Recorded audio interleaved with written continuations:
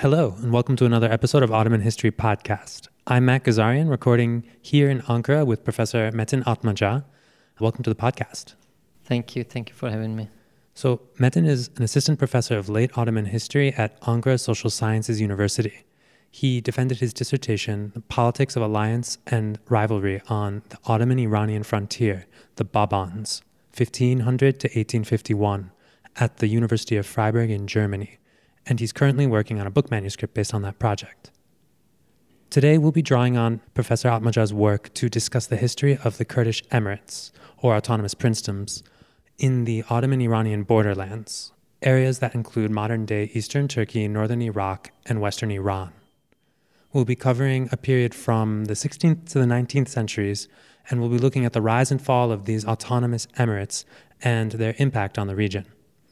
So first, we'll talk a bit about these Kurdish dynasts who solidified their rule in the region and preserved their autonomy, and then we'll discuss the centralization and reform movements in the Ottoman Empire that led to the eventual dismantling of these Kurdish emirates.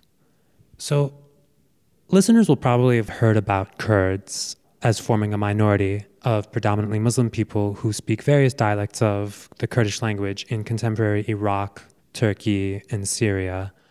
But the meaning of Kurdish has changed depending on time and place. And I wanted to talk to you about the historical periods that you study, the ways that you've seen what it meant to be Kurdish changing over time.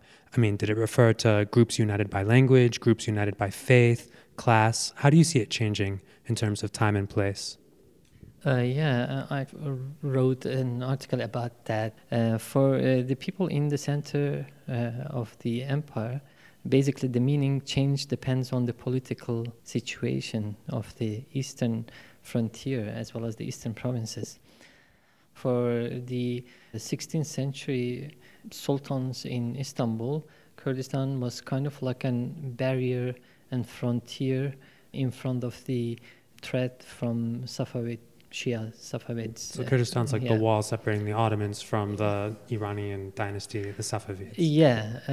But in 17th century it turns from like a concrete wall to a buffer zone, whereas in 19th century for the Ottomans, since Iranian dynasties were not really great threat for them, Kurdistan was an unruly land for them. So when you look into both the official as well as the local sources, for them, Kurdish meant something else. For the local people, when we look into the poetry of Malay Jaziri in 16th century and Ahmad Khani in 17th and 18th century, as well as the famous historian Sharafan Bitlisi's Sharafnama in late 16th century, we see that at the beginning of Ottomans, when they arrived, for them Kurdistan was more united, and the Kurds were more united people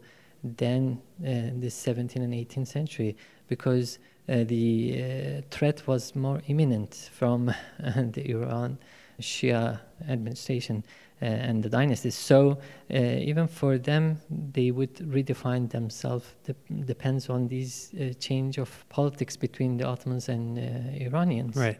The idea of Kurdishness is changing over time, whether it's from the Ottoman administration, which looks at it for sort of political purposes, or whether it's local dynasts there or others whose idea of unity is affected by, say, the presence of a threat on the other side of the imperial border, or politics going on within the Ottoman Empire. But in the 19th century, you don't see that anymore. It wasn't the Kurds between the Shia Iran and Sunni Ottomans, but instead it was the Kurds versus non-Muslims as well as the Europeans. And even among themselves, they start to also be diversified too. In terms of the language, in early 19th century, you see the rise of Sorani dialect of Kurdish. Sorani dialect as opposed to? Kurmanji, basically in the north of Kurdistan.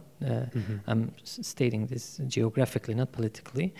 In the north, you have more Kurmanji people, and west, Kurmanji speakers, whereas in the south, Sorani, whereas in the east of Kurdistan, which is more remaining lands inside of the western Iran, and they speak more in Gorani or Kermanshah or any other dialects more closer to Sorani. So that linguistic division was around that, but the emphasis start to rise in early 19th century when you see more and more literature produced in Sorani dialect. So the publishing brings about these discussions on the nature of language and its relation to Kurdishness. Yeah. So before we go farther into the 19th century, Yeah. I wanted to talk a little bit about the rise of these different emirates, some of them that you mentioned, Botan, Baban, and another one, Soran, that you talk about in your work. You go into great detail about the Ottoman rivalry with the Iranian Safavid dynasty. During the 1500s, several wars between these two empires are going on, and these Kurdish emirates are smack in the middle of it. How did these emirates carve out these spaces where they could keep their local dynasties, they could avoid paying much tax or any tax to the center, they could avoid having their people conscripted to the army? How did they do this? Well, short and crisp, by using the rivalry between these two empires. When the first time Selim I decided to just come and deal with Shah Ismail in 1514, just around that period, a very influential expert, I would say, a Middle Eastern expert probably, I would call him, Idris Bitlisi. Okay, you mentioned him in your work. Meets the Sultan.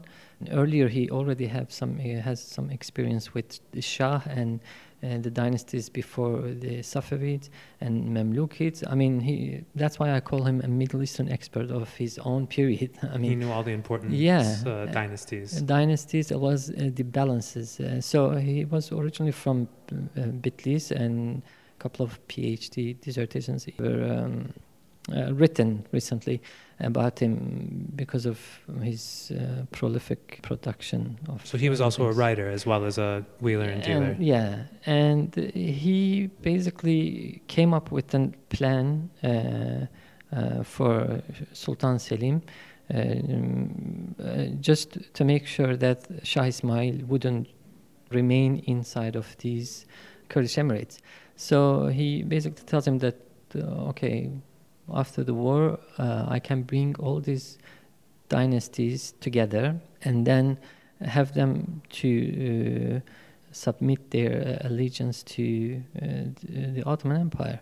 And he was very successful, actually, to accomplish this plan. In a year or so, and from right after the Chaldran War, all the way to end of the 1915, he brings all these dynasties together, and then he has istimalets, these documents of the hereditary rights signed and given to these Kurdish emirates. Given by the Sultan to these emirates, basically saying, you've got these rights as a hereditary dynasty. Yeah, your lands are yours, and your family are welcome to stay as long as you are loyal to the Sultan in the administration. To what extent were these sorts of autonomy arrangements unique to the Kurdish populated areas of the empire? Could you compare and contrast the ways that the empire used this in Kurdistan and other parts of the empire? The Ottomans already had some experience in the Balkans dealing with the notables there when they would conquer. So, it wasn't something really special for the Kurds too. But then when they came to the area, they were not Christians like the notables that the Ottomans faced with in the Balkans. They were Muslims. So, at the beginning, they were not sure if they would really have them listed under the central administration or just give them some,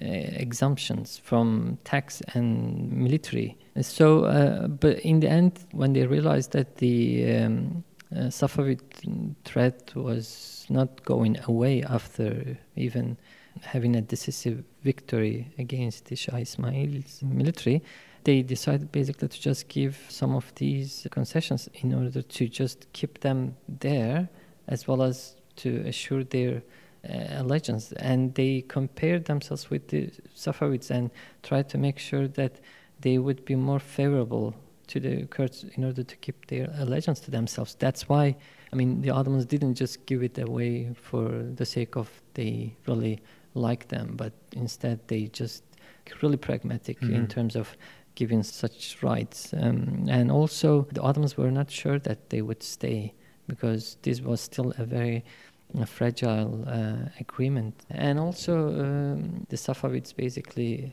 after Shah Ismail, Shah Tahmasp and Shah Abbas, they basically decided to also be more lenient towards the Kurdish emirs in order to just have them under their influence. And their influence continued, I mean, through centuries. So when studying these Kurdish emirates, some other historians often look to the 19th century as the beginning of the time of reform, when these emirates get slowly taken apart and their rights are taken away. In your work, you talk about how it's not just the 19th, but in fact also the dawn of the 18th century, when you see the beginnings of such reforms taking shape in the empire. What changes do you see going on in these regions of the Ottoman East during this period, and why do you propose this shift in our periodization? Well, first and foremost, it's because of the change in Iran. I mean, you see the 18th century of Iran in turmoil and kept changing between the Safavids and later Afsharids and Zendis and finally the Qajars. The Kurds, each time they saw a change in politics around themselves, they would adjust their position some way or the other. In the end, they were doing politics too. They would participate into these politics themselves.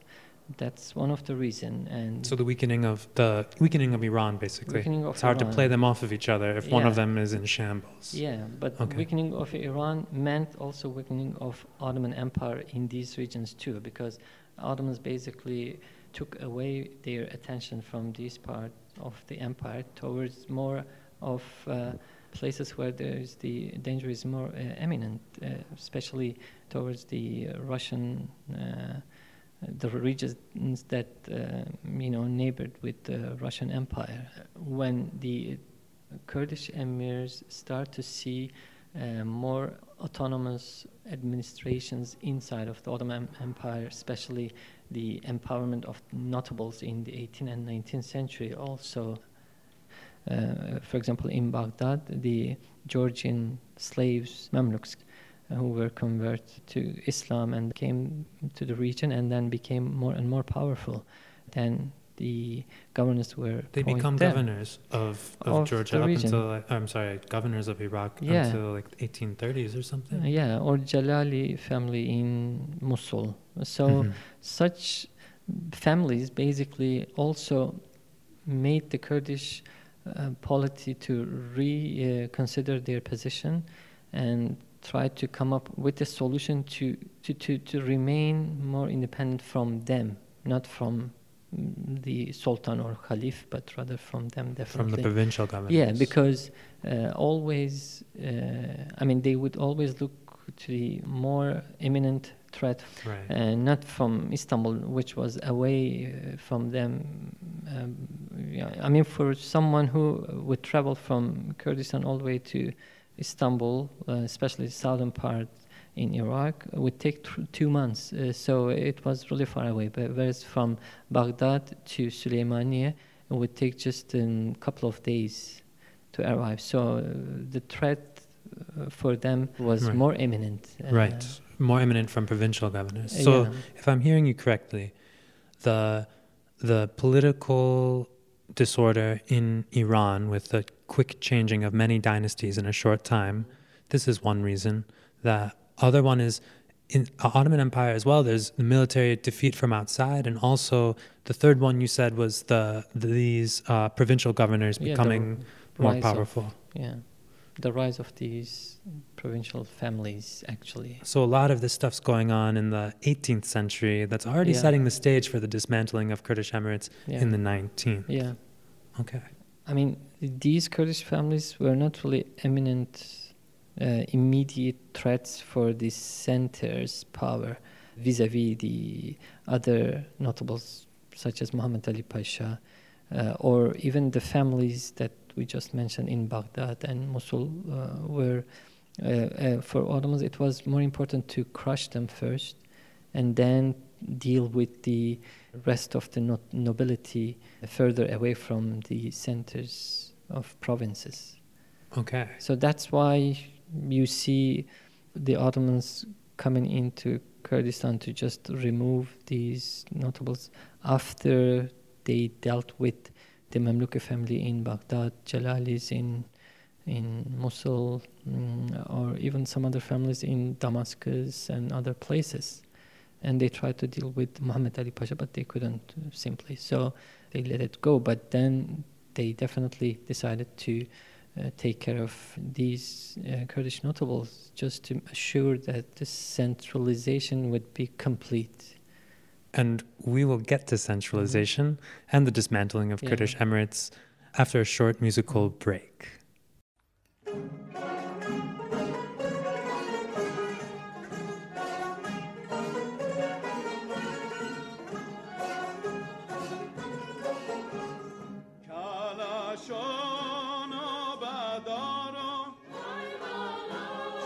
Welcome back to Ottoman History Podcast. I'm Matt Gazarian here with Metin Atmaca, speaking about Kurdish dynasts in the Ottoman-Iranian borderlands. Earlier, we were talking about the rise of autonomous Kurdish emirates on the Ottoman border with Iran during the 16th century into the 17th, 18th centuries. Ottoman sultans, starting in the 18th century, sultans like Selim III, like Mahmud II, and also their successors, made major changes to government, changes in the military, in conscription, taxation, land ownership, and all sorts of other administrative practices. And it was during this reform period, the Tanzimat, that the central administration sets its sights on dismantling these autonomous Kurdish enclaves within their empire. Metin, could you talk a little bit about this process? Just how did the Ottomans go about taking apart these emirates that have been there for centuries? After Muhammad Ali's autonomy, Ottomans started to rethink about these notables. But then Selim III didn't have much power actually to deal with. So these problems basically were passed to the next Sultan, Mahmud II, who basically decided to just go on and take care of most of these, autonomous structures. For him, the Kurdish notables were not an immediate threat, or at least they were really away from the center to deal with. So, but then after 1820, when more problems arise between the Ottomans and Iranians, the border was basically becoming a political issue between them. Until that time, they would basically handle between each other, and no other parts would involve, Europeans. You mean the Ottomans and Iranians? Yeah. This is the Ottomans and the Qajars at this point? Yes, Qajars, during this period. Got it. But then after that period, you see more and more of the Brits first, and later Russians coming into the question of the borderlands and the borders. Starting from 1828, when the Russians basically had an agreement with the Iranians, and then later on any of the conflict would arise, especially in the northern part of that borderlands close to Erzurum, Kars. Russia would definitely involved into any of agreements or disagreements. And after 1840s especially, more conflicts came, especially because of the Kurdish tribes who would move in between both lands, Iran and Ottomans, as the summer pastures and winter camps So for people them who keep would be livestock, they go back and forth between summer high plateaus and then winter quarters. That was one of the issues that rose in the region, and also the political structures. The Kurdish emirs also would once in a while have conflict with the other Kurdish emirs on the Iranian side, and then a political power question in the family itself. For example, in Baban family or in Botan family, in Hakkari family, would also raise questions of penetration by Iranians. I mean, they would crave actually for just getting into the conflict in the family in order just to influence the Kurdish emirs. So these dynasties from the outside would also kind of have intrigues within these Kurdish emirates. Seeing all these troubles, as well as not be able still to penetrate into the region, the Ottomans basically decided, okay, that's the time to just take care of them. Starting from 1830s with the Soran Emirates centered in Ravandus in northern Iraq, and later the Bedr Khani families in Jisr and Hakkari and Mux, and in the end Soran, Baban families. All these would be basically beaten up with military powers coming from the provincial centers as well as from Anatolia, and they would be mostly taken away after they were defeated, taken away from there. And most of them would be exiled to the Crete, someplace far away. Yeah, or Balkans or other places. And you see in some of their memoirs that later on these emirs come together in Crete or in Balkans, some places, not because they really wanted to come, and they never probably met each other in Kurdistan, but for the first time they saw each other there as an exile. But just coming back to some other conflicts before they were removed, I mean, the Ottomans not only realized that, okay, they had to deal with them, but also they wanted to use some pretext basically to take them away.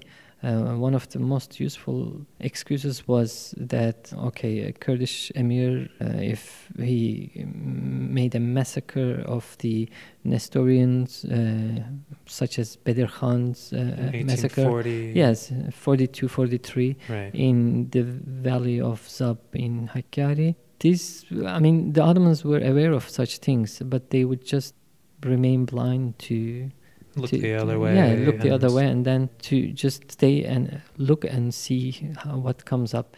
And then when the European raised the question of, okay, what was happening to these Christian minorities, then the Ottomans would say, okay, that's the time now to go and deal with them.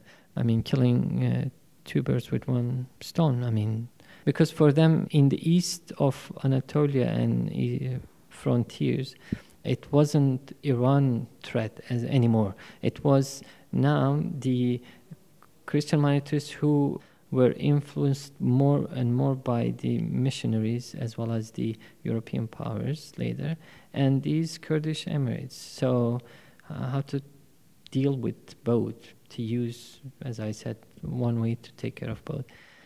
After they were basically exiled and remained for a while in exile, some of them would try to come back to their native lands, and some even succeeded to do it.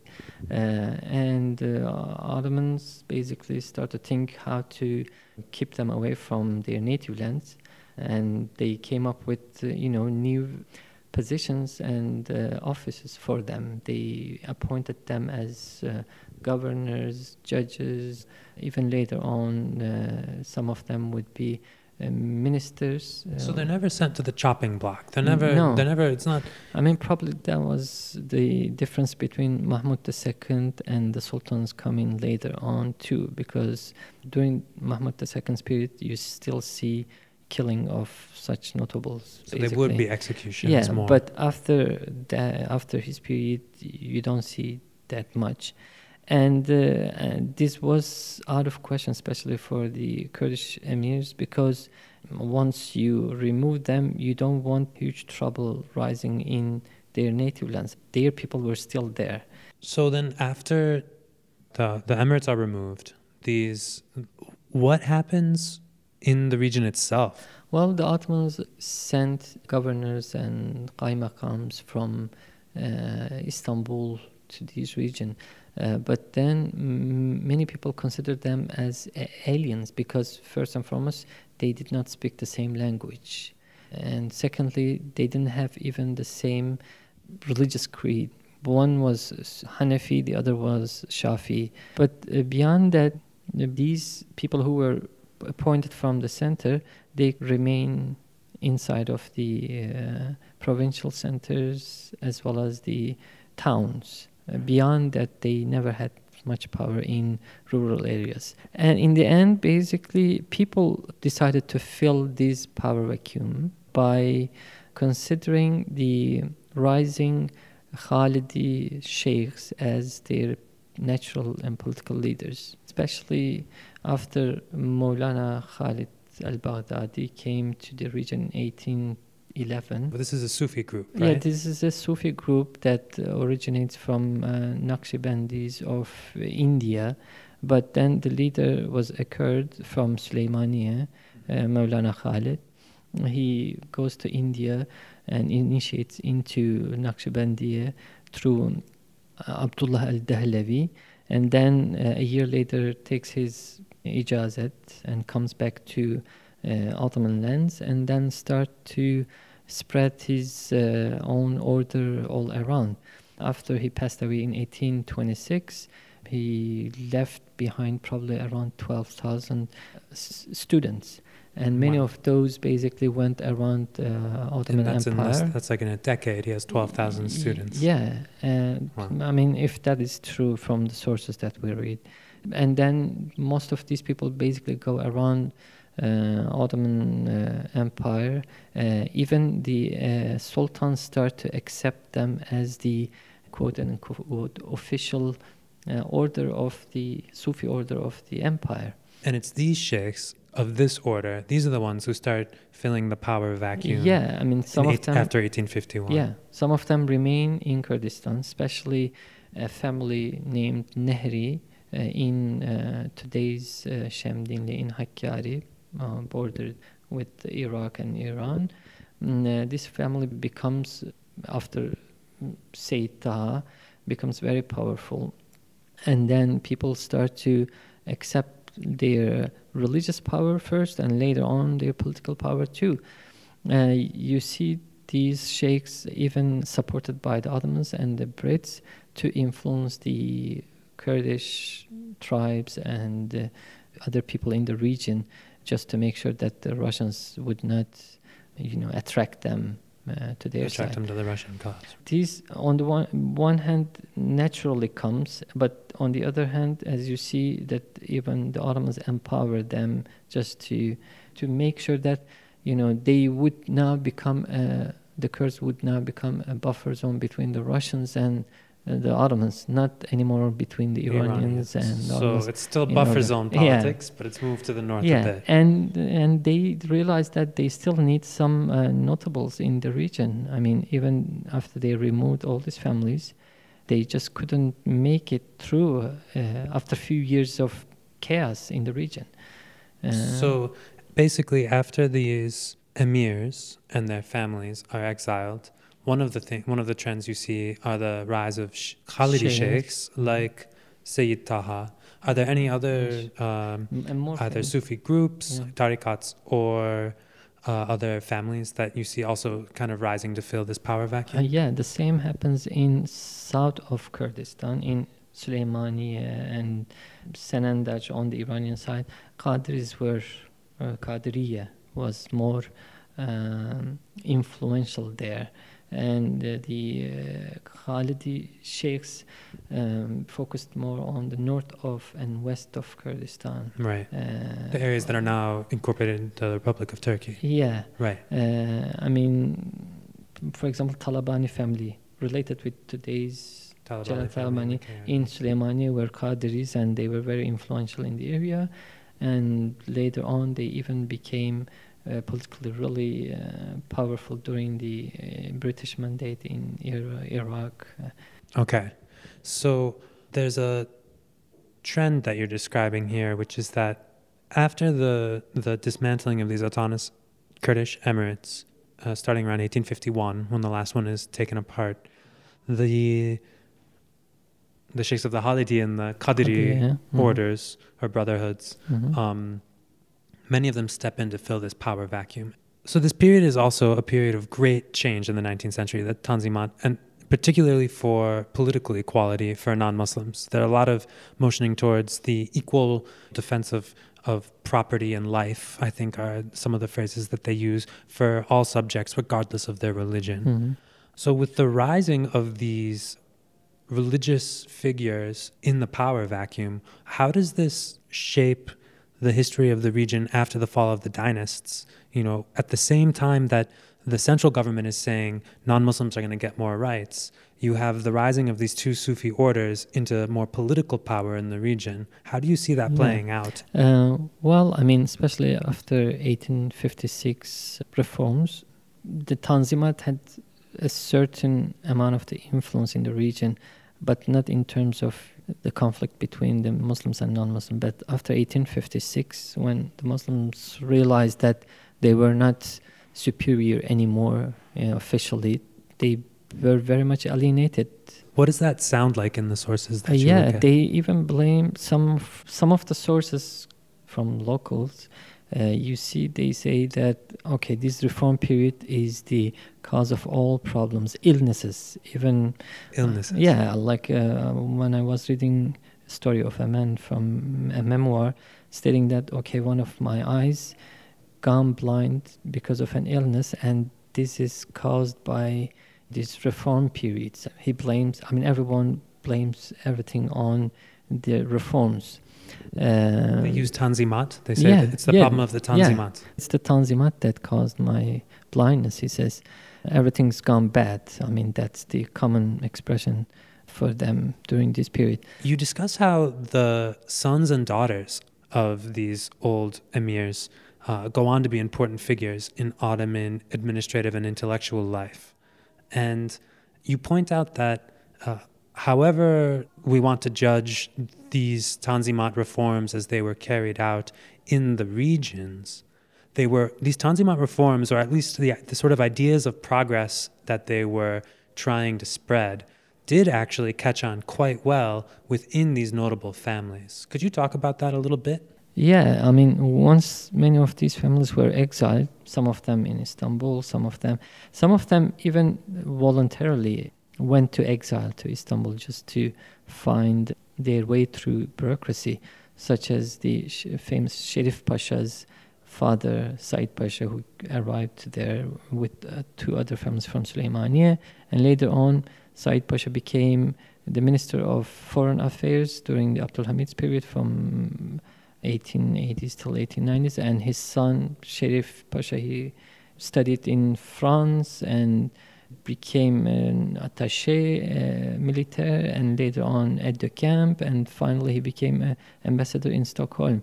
And the same was also for other families too, for Bedr Khanis, for Shamdinli, Nehri families. Taha and Ubaidullah's family. For example, Sayyid Abdul Qadir, who is a very well-known figure in early 20th century, he becomes the head of the Senate during the Committee of Union and Progress. And many of those were actually somehow reintegrated into the Ottoman polity in late 19th and early 20th century. But CUP's administration changed almost everything for them.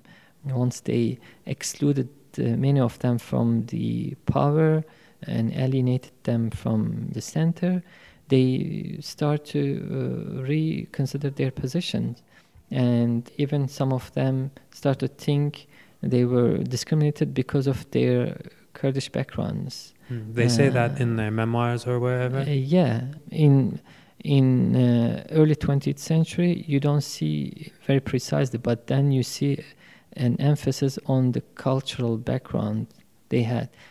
Some of them even remembered their exile, their families' exiles in 19th century, and when they come across this discrimination, they remember that, and then they start to say that, okay, this happened before to us. That means that we are basically not welcomed into this Ottoman world. Because the Committee of Union and Progress, the party that is the main mover and pusher to push the Sultan to the side and reintroduce the constitution in 1908, a very important number of them were, they bought into an idea of Turkishness being the feeling, the identity, the whatever you want to call it, that would hold the empire together. So is this why these dynasts are feeling this exclusion from the inner circles of the people in power during this period? Yeah, after experiencing the long period of suppression and censorship during Abdul Hamid, basically almost all ethnic and religious groups supported CUP politically, including the Kurdish notables and intellectuals too.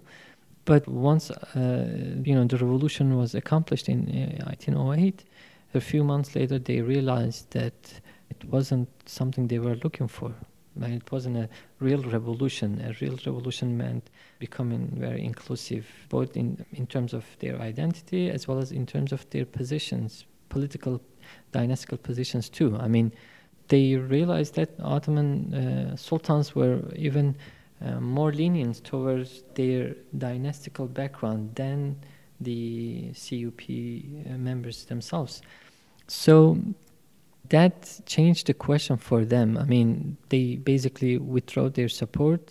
Many of them even went to exile one more time after a few months of coming back to Istanbul. Do they also join the opposition, the Liberal Party that opposed the CUP in parliament? Yeah, for example, Sherif Pasha, he remained in Istanbul for a few months, and later on he moved to Paris and then established the Ottoman Radical Party. He also started to publish a periodical called Meşrutiyet or Constitution. He gathered most of these oppositions to CUP around himself. In Paris? Yeah, in Paris. And CUP tried to, assassinate him once in a while. And the casual assassination attempt. Yeah, or banning this periodical to come into the lands of empire. That's Sherif Pasha, who was originally from Süleymaniye, whereas Bedr Khani family members, some of them went to Cairo, some of them went to Switzerland and Paris too, and start to establish their own periodicals as well, and start to raise the question of Kurds more and more. I mean, the Eastern question now for them was more about the Kurds, not the Armenians or not the Ottomans themselves, became more specific for them. And World War I for them became even a turning point, to believe in that they were totally excluded from the Ottoman polity. So all these process basically accumulated into 1919's Paris Peace Conference in the body of the Kurdish delegates led by Sherif Pasha, and he asked for a Kurdish state in terms of, having a balance between a new state in Anatolia as well as an Armenian state and some Arab states that would be established around it. He basically said, okay, if there is no way for us to remain with the Ottomans, the best is for the Kurds is to come up with, to carve out a new state there. So it didn't come to his mind right away. As I said, there is a long background of all this that we talked about. Right. He grew up in, at least for part of his life, in that region before his family was exiled. His family had been famously powerful there, and then now he was, as a result of the political situation, forced to offer this solution that would actually have him probably going back there. But that was not what happened, as we all know. I think the First World War, we can wait for another podcast to get to. Yeah. Metin, I want to thank you very much for joining us on the podcast today. Well, thank you for having me, Matthew. So we've discussed quite a bit the rise and fall of Kurdish emirates from the 16th century, rising out of the imperial rivalry with the Ottomans and the Safavids, up until the 19th century, some different imperial rivalries between the Ottomans, the Romanovs, the Qajars, and we've also talked a bit more about the ways that these autonomous emirates in that region that rose out of those imperial rivalries were eventually dismantled, and the sort of political afterlife of those dynasties in the capital and elsewhere, as well as the ramifications for the regions where they used to rule as new officials come in and try to set up their rule. For those of you who'd like to find out more, we will post a bibliography of further reading on our website, ottomanhistorypodcast.com. You can also join us on Facebook, where you can stay up to date with our newest episodes and join our community of over 30,000 listeners. Thanks for listening, and until next time, take care.